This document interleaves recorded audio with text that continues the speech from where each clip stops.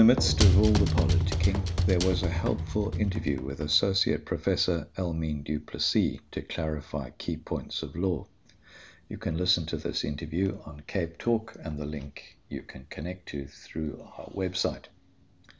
Du Plessis is an expert on constitutional and expropriation law, who confirmed that if parties are unhappy with executive decisions, they have the right to approach a court for review.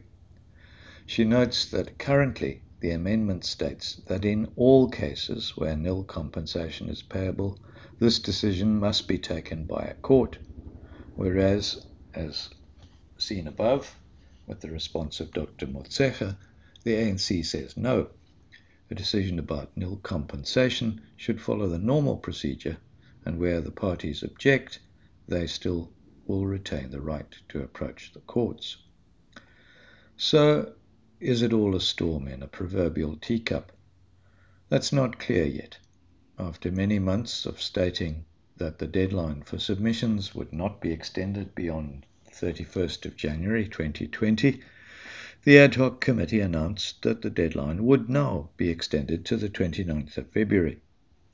So you can be sure that in the month ahead, the debate will intensify over the pros and cons of the Constitution 18th Amendment Bill.